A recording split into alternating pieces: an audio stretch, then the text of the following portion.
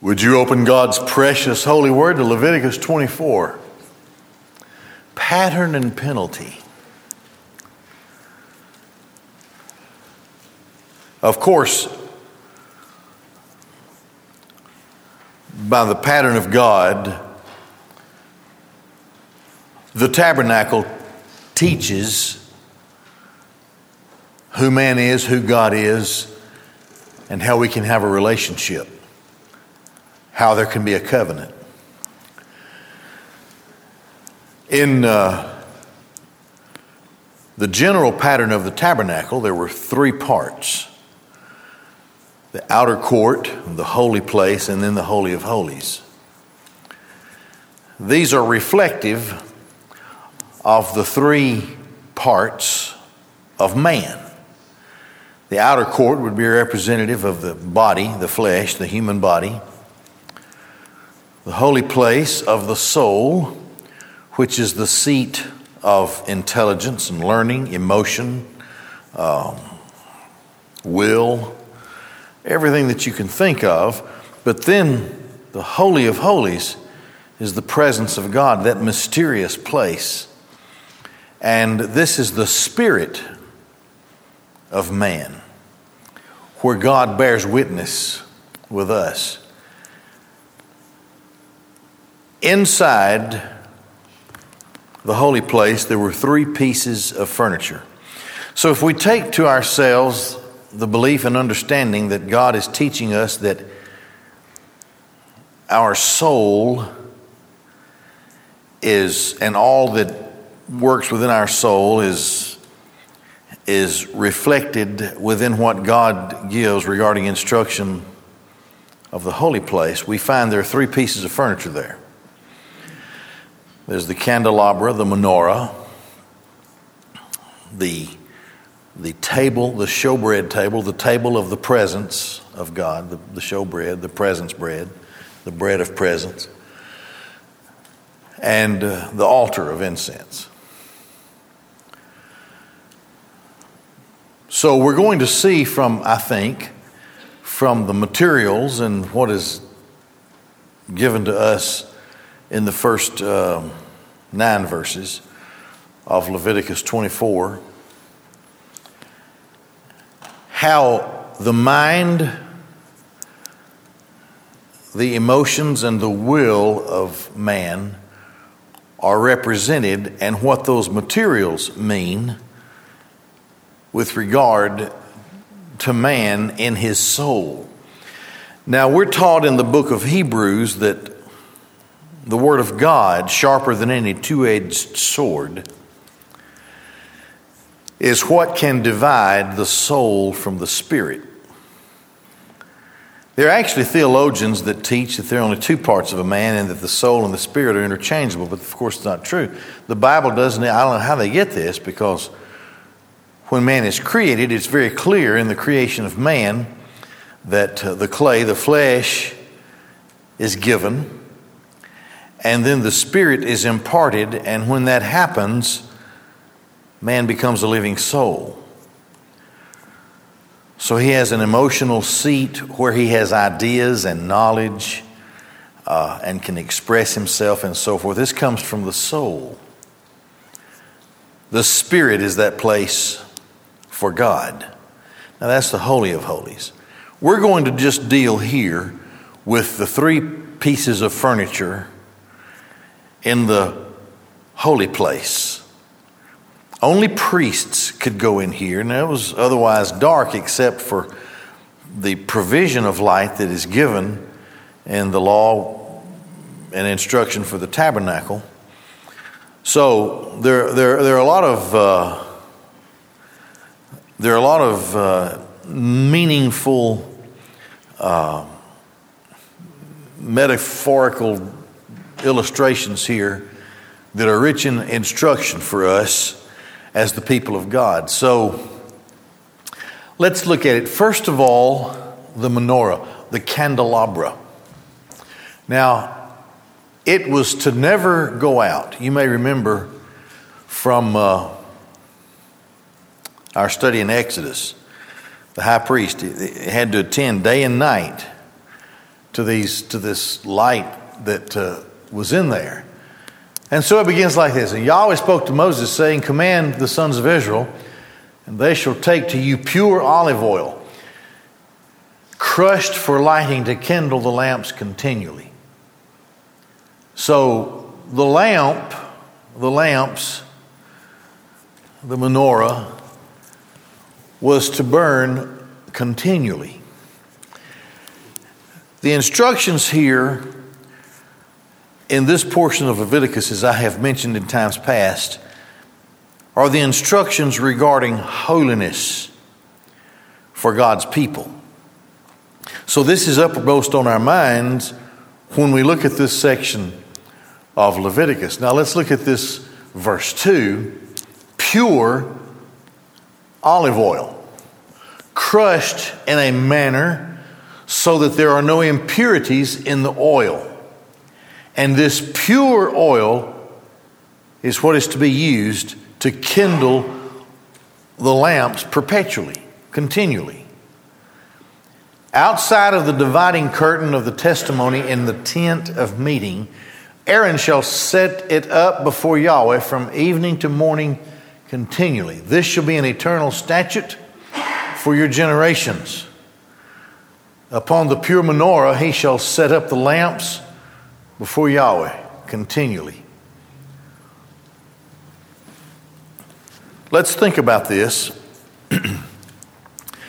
and think about your soul and my soul and what in our existence is part of what the soul is: emotions, learning, the will, well, a lot of things. Decisions. Here in this place, in this holy place, is a space of darkness. As I said earlier, there were no windows here. Only the priests are here. The general congregation is not here, although the general congregation is represented by the 12 loaves, and we'll talk about that on the next slide. But this light is never to go out. So let's talk about the light here.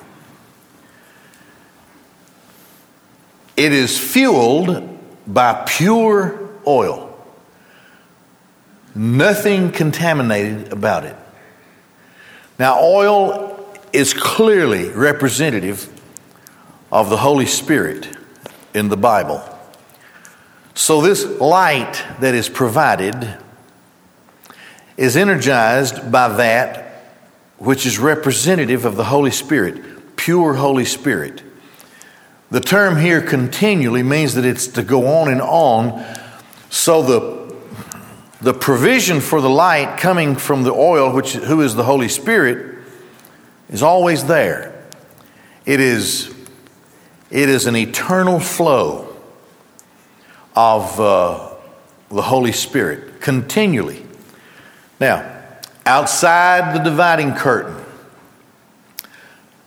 the high priest tends to it evening to morning continually. This never stops with any high priest. The next high priest after Aaron will do this, and so forth, all the way through.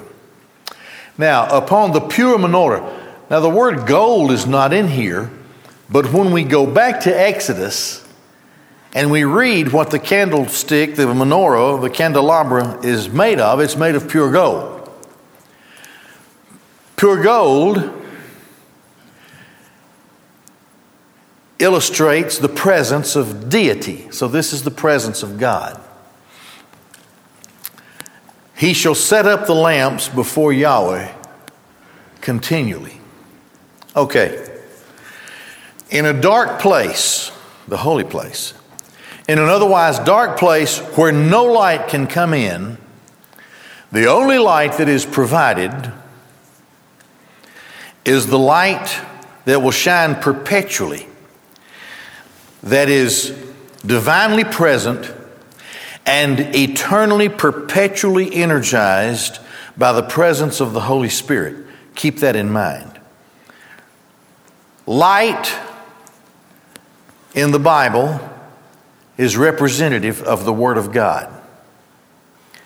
So the place is dark except for how God has provided for light. God, the Holy Spirit, energizes the light, feeds the light perpetually, and the presence of the light comes from the very thing that illustrates deity, God Himself. Talking about the soul of man,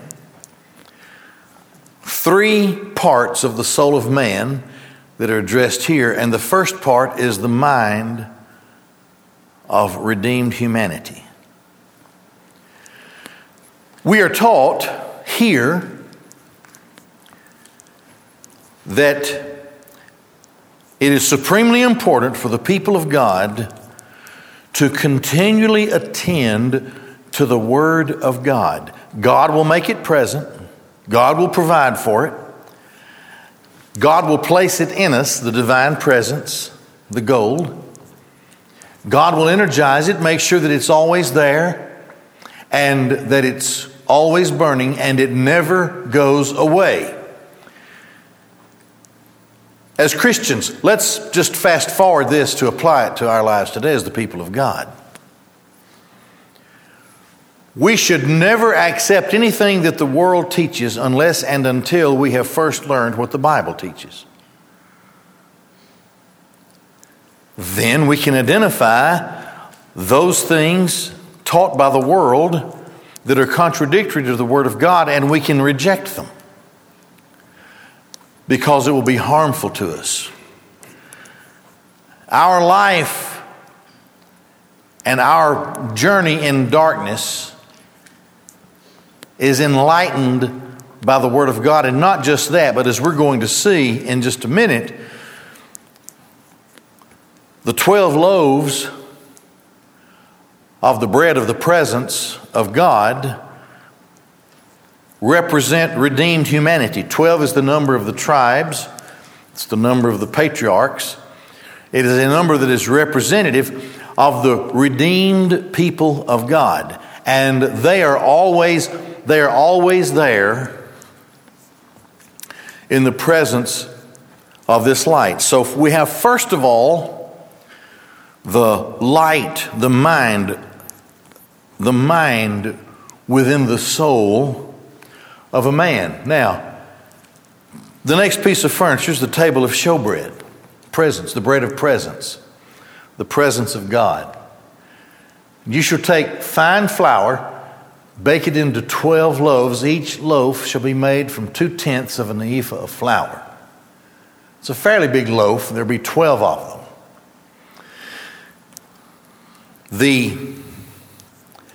The table itself is made of it is constructed of a special kind of wood, but it is overlaid in pure gold. Wood is representative of humanity, but overlaid with gold illustrates the presence and pleasure of God with His people. The number 12, of course, represents the people of God. Place them in 2 stacks, 6 in each stack, upon the pure table, or the gold that has pure gold on it, before Yahweh. Now herein is the bread of the presence and the light. It's all in the presence of Yahweh. The people of God, enlightened by the Word of God, having the Word of God divinely placed within, here now are seen to be in service before Yahweh as illustrated by the priests. Now the priests can eat this bread when the week is past. Let's look at the rest of the instructions here. And you shall place pure frankincense along each stack. It shall be a reminder for the bread, a fire offering to Yahweh. Let's go ahead and look at the rest of it. Each and every Sabbath day, he shall set it up before Yahweh to be there continuously from the children of Israel, an eternal covenant. So this is the redeemed people of God. God has established a covenant with His redeemed. You and I are under the new covenant. The light of God's Word shines. We are in the presence of God, and we are energized and enlightened.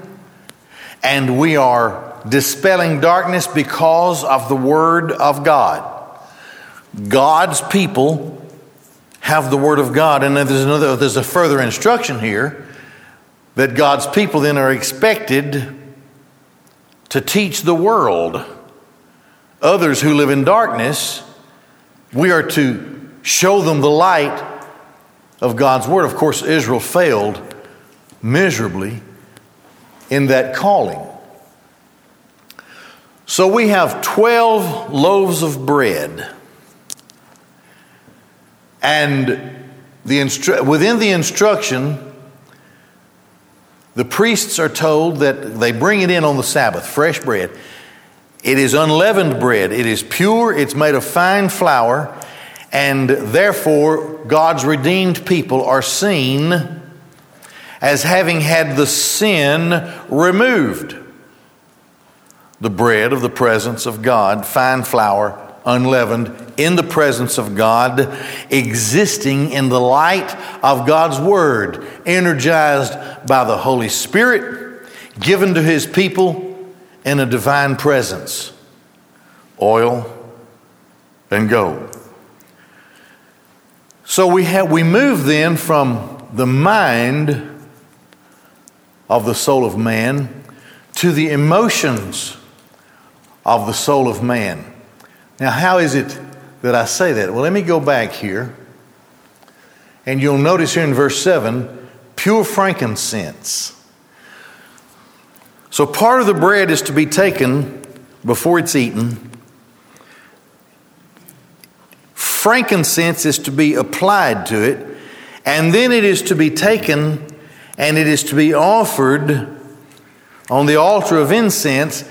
And that then represents the obedient heart within the will of the redeemed humanity. Why do I say that? Frankincense always, it never has its lovely odor until it is crushed and set on fire. This is representative of suffering. Thus we come into the obedient heart within the will of the soul. The obedient heart. God's people will always be tested. How much had they already been tested when they come to this point? These children of Israel. It is always that way, that if in this world we walk in the light of God's Word, and the divine presence is upon us, and we are directed and filled and energized and guided by the Holy Spirit, and we come through our obedient hearts into the presence of God, there will be suffering. Now, this is the altar of incense. And through that suffering, we offer our cries and our prayers to God, and that is the incense that goes up into the presence of Yahweh. And this, as we've already seen in the study, is a sweet-smelling savor to Yahweh. He's pleased with this. Because now, the soul here that is depicted, along with the mind and the emotions and the will of an obedient heart, all of these are that part of man that controls his emotional and intellectual state.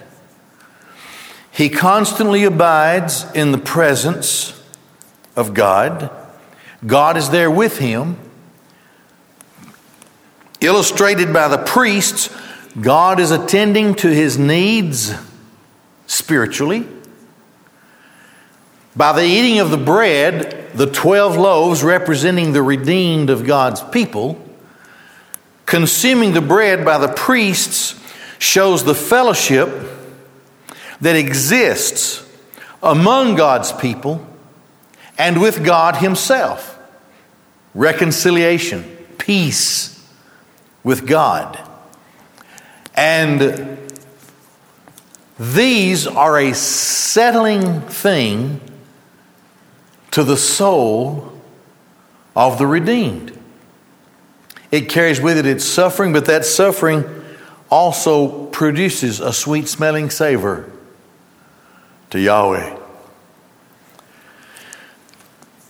So the further instruction here is given that God's people are a holy people, and that God's people fellowship with one another in the presence of Yahweh, enlightened by the Word of God continually, perpetually, with a divine guidance and presence, as is seen by the gold overlaying the wooden table, and completely infused by the power of the Holy Spirit as represented in the oil that keeps the lamps burning.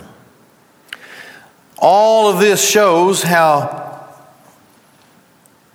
God will accept His people on the basis of His redeeming word, His guidance, His power. Everything that we've seen so far up to this point has been leading us to this.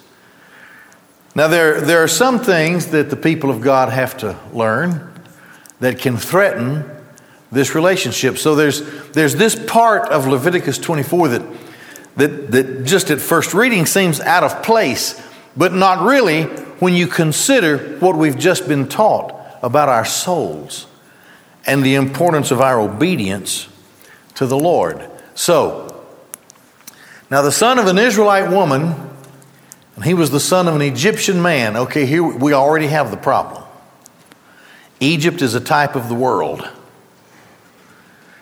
Israel, the people of God, but here we have a mixture. His mother is an Israelite. His father was an Egyptian man. And he went out among the children of Israel, and they quarreled in the camp, this son of the Israelite woman and an Israelite man. So if I can I use this term, the purebred Israelite? I don't know. The guy that wasn't mixed with Egyptian blood got into a quarrel with the guy who had one foot in the world. He had Egypt pulsing through his veins. And the son of the Israelite woman pronounced the divine name and cursed.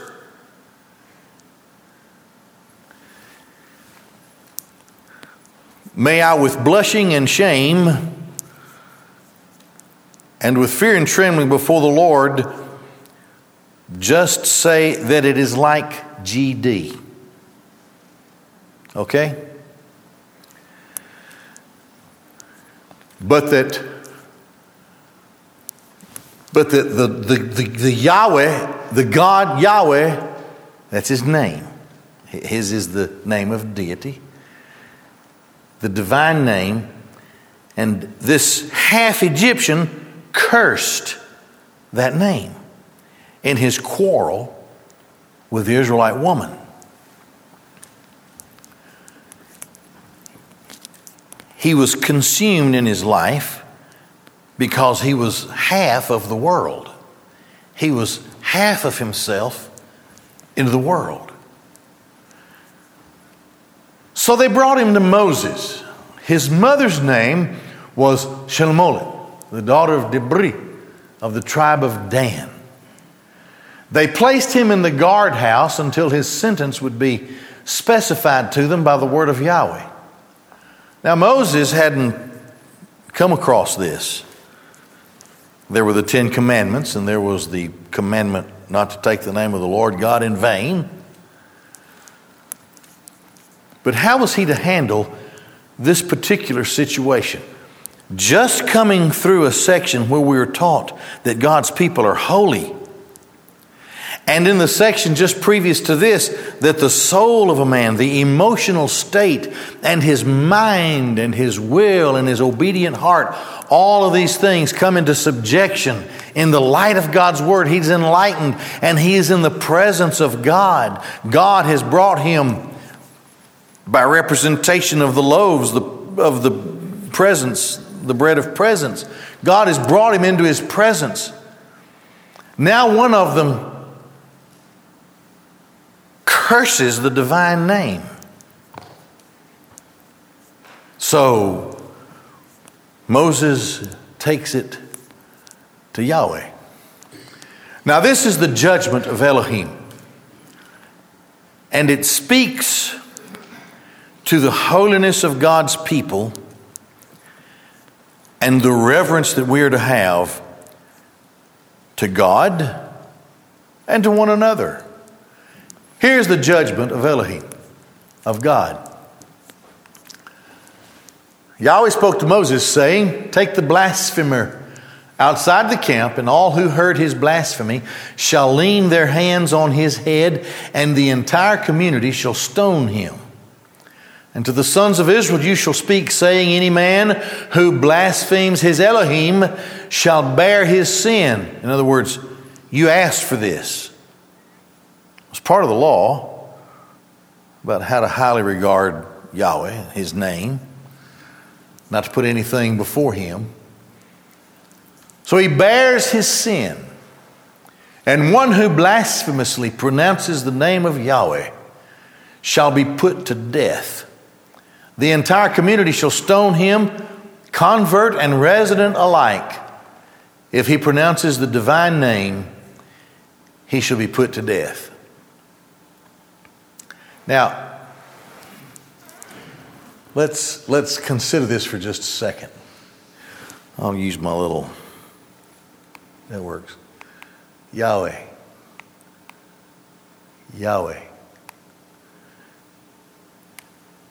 When you listen to a Hebrew, if a Hebrew read this and translated it into English, he would say, and he would not say Yahweh, he would say Adonai. Then Adonai spoke to Moses. But you see, that's not Adonai. That says Yahweh. And the position for those of us in Christ is that his name is high and holy, and to read it as it comes in the Word of God is not to misuse his name. We're reading it like it is, okay? But to pronounce it in a way as to curse brings down upon the guilty death by stoning. Not just the natural born Israelite, but someone who has converted to become an Israelite. Now this guy was half Israelite, but he was all wrong. And so Yahweh swiftly moves because of the high holiness of his name. His name is placed in such a high place in the presence of God's people. And the psalmist says that he's placed his word above all of his name. Think of how important his word is to him. So now, you don't lightly take the name of Yahweh and misuse it as an Israelite. You will immediately be stoned to death. So this becomes the law within the law of Moses. So this leads to further instructions regarding penalties. Transgressing the holiness of the position of the redeemed. If a man strikes down any human being, he shall be put to death. And one who slays an animal shall pay for it. Now, of course, strikes, that means he killed him. Shall pay for it the value of a life for the life he took. And a man who inflicts an injury upon his fellow man, just as he did, so it shall be done to him. Namely, fracture for fracture, eye for eye, tooth for tooth. Just as he inflicted an injury upon a person, so shall it be inflicted upon him. Now, for that culture, this is a law of warning and fairness. There used to, back in the days prior to the Civil War, what was it called? There was a system of fighting in the United States. It came out of the colonial days. Foot. I can't think of when it was. What? No, this was just good old boys fighting each other. And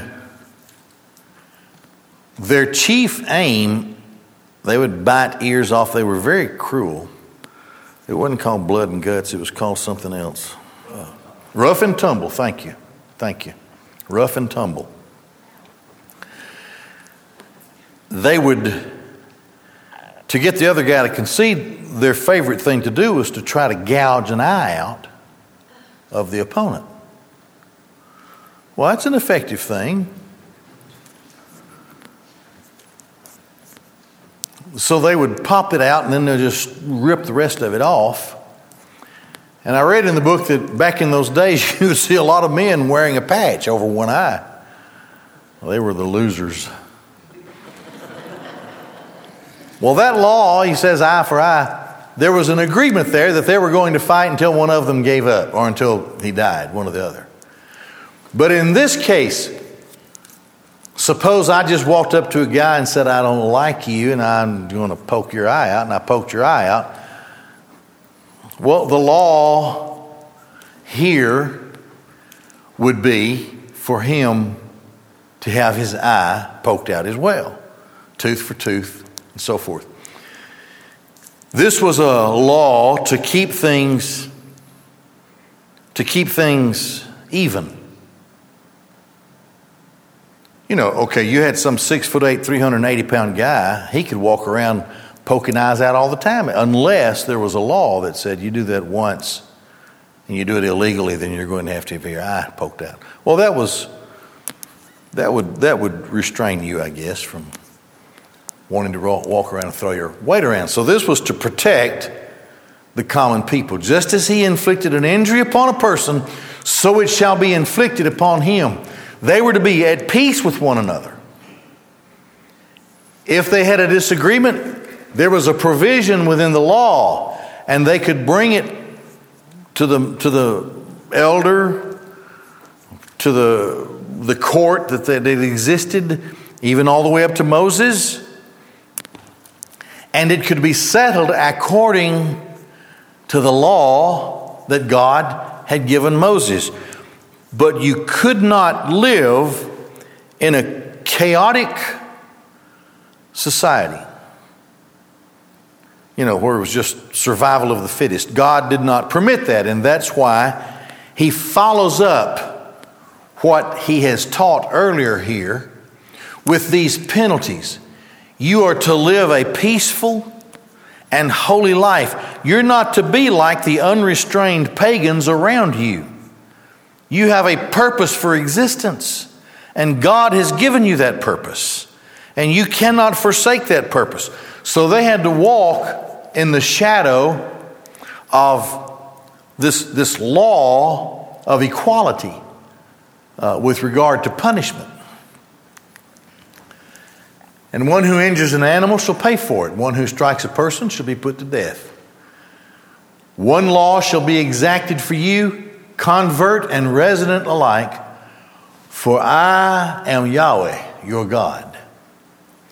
And Moses told all of this to the sons of Israel. So they took the blasphemer outside the camp and stoned him.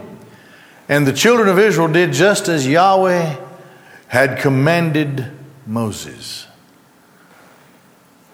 So they were to treat Yahweh and his name and service to him with reverence.